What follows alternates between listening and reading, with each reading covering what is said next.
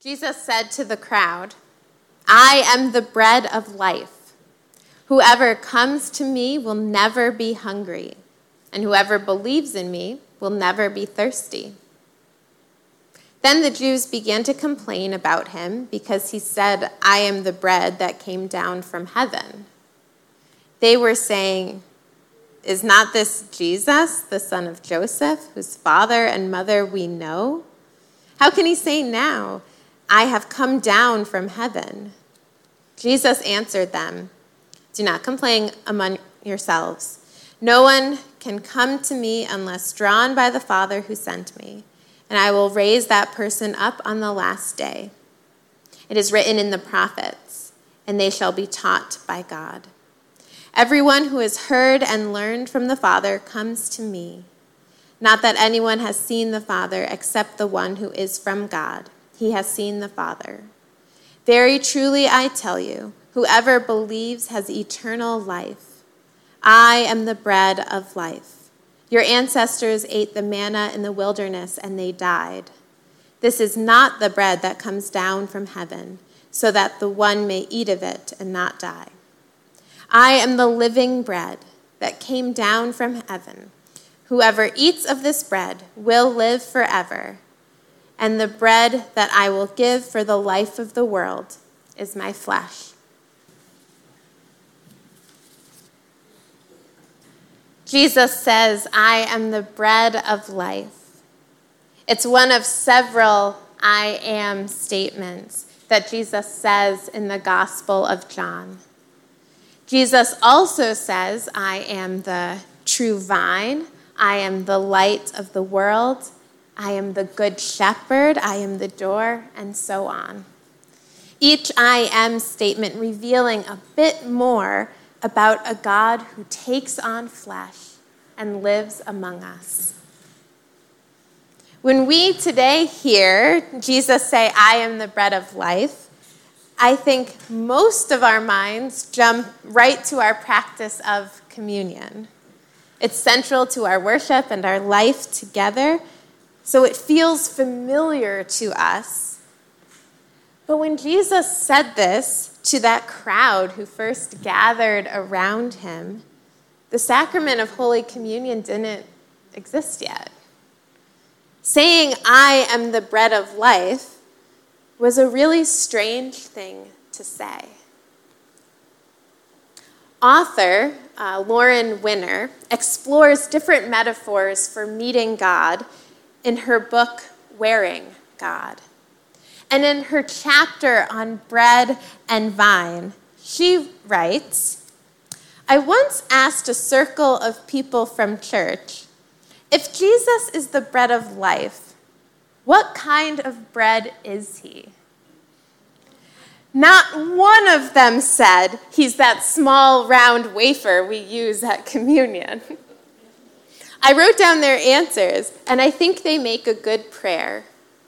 A bagel, rye, toast with jam, morning glory muffins, chocolate tea bread, rosemary ciabatta, my grandmother's sourdough, my grandmother's challah, French toast, a crusty baguette. This gorgeous list expands our attention from the usual thought, if God is bread, then God meets my needs, to the category of delectation. If God is chocolate tea bread, God is not only pantry provision, but God is also about delight. It is one of the beauties of this metaphor that bread, like the one who made the hands who made the bread, contains both enjoyment and necessity, sustenance and pleasure. Now, I have to admit that before reading this book, when I thought of Jesus as bread, I thought of Jesus as sustaining, providing my basic daily needs, a simple food, a necessity. And that's all true. And yet, bread is so much more than that. Now I find myself wanting to add to this list that Lauren Winner writes, that Jesus is pumpernickel and tortilla and naan and bao buns and, hey, even Swedish coffee bread. I love bread of all kinds, and I have since I was a kid. I remember going into a bakery, and my parents would say you can pick one thing, and I would skip over the brownies and the giant cookies and the pastries and ask for bread, a Portuguese roll, every time. Bread can be sweet and fluffy, hearty and dense, savory with herbs, a utensil. It can be gluten-free. It can be homemade with love, filling up your home with that heavenly scent, or store-bought and available at any moment, able to live on a shelf for weeks. It can be a way to use up all those garden goodies, from blueberries to zucchini. Bread is a pretty amazing food. Bread, in some form or another, is so essential to the diets of most cultures that the word companion derives from two Latin words, with and bread. A companion is someone that we break bread with. So when Jesus says, I am the bread of life, maybe Jesus isn't just offering a way to be sustained, but Jesus is offering a way to be deeply nourished. Jesus is offering a life that is abundant, filled with joy and delight and the blessing of community. We see a glimpse of this earlier in John's Gospel, too, when Jesus' very first miracle is turning water into wine at the wedding in Cana, showing again that Jesus isn't just about sustenance. Jesus is about enjoyment, too. We are getting a glimpse of a heavenly feast, a banquet with a table that has a seat for everyone. Jesus wants to fill us up. Eat this bread and live.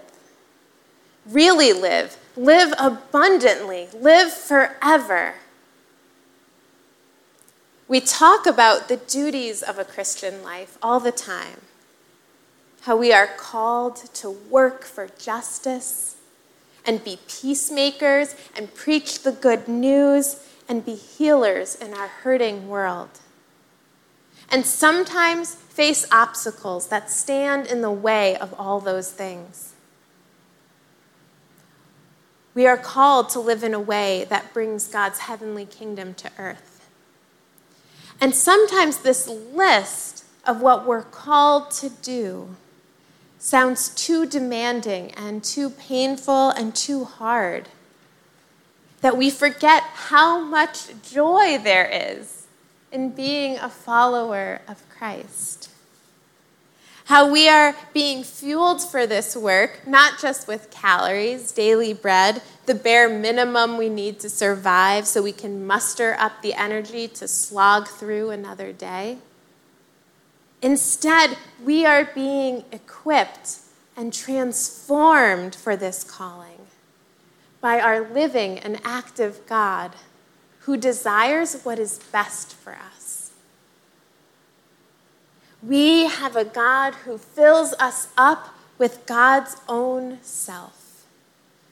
God wants to be consumed, devoured, savored, to live within us, to work in us and through us, uniting us with our Creator and with all who follow Jesus. In Jesus, the living bread, we are united with God and united with one another. Now, earlier this week, I led chapel time here at Emmanuel's nursery school, and I couldn't find any vacation, Bible school, kid-friendly songs about the bread of life. But if you know one, please see me after worship so I can learn it. So instead, I opted to teach the kids the chorus to As the Grains of Wheat. which is a pretty challenging song if you're only 3 or 4. But kids are up for a challenge, so I went with it. Before I slowly taught the words phrase by phrase, I instructed the kids to close their eyes and to imagine 2 different images. The first image of a big farm or field growing wheat as far as the eye could see. And then all of this wheat being gathered into one loaf of bread. And then I asked them to imagine all different kinds of people from all over the world, people who look differently and speak different languages, who come from different countries and places, coming together as one people in Jesus. And then I taught the words very slowly, one short phrase at a time.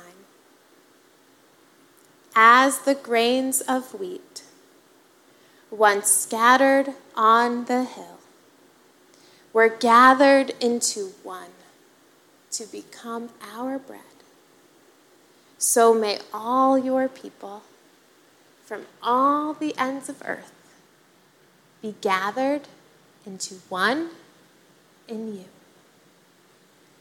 It took a while, but after some practicing, we sang it all together. And their clear, sweet voices, singing this song with that vision of hope and unity for the world. I've heard this song sung so many times, more times than I can count, but hearing it sung back to me from these sweet kids, still at the beginning of their life, still with so much to experience, brought tears to my eyes. So may all your people from all the ends of earth be gathered into one in you. Jesus is the bread, sustaining, nourishing, delicious, abundant, satisfying, unifying, life-giving, eternal bread.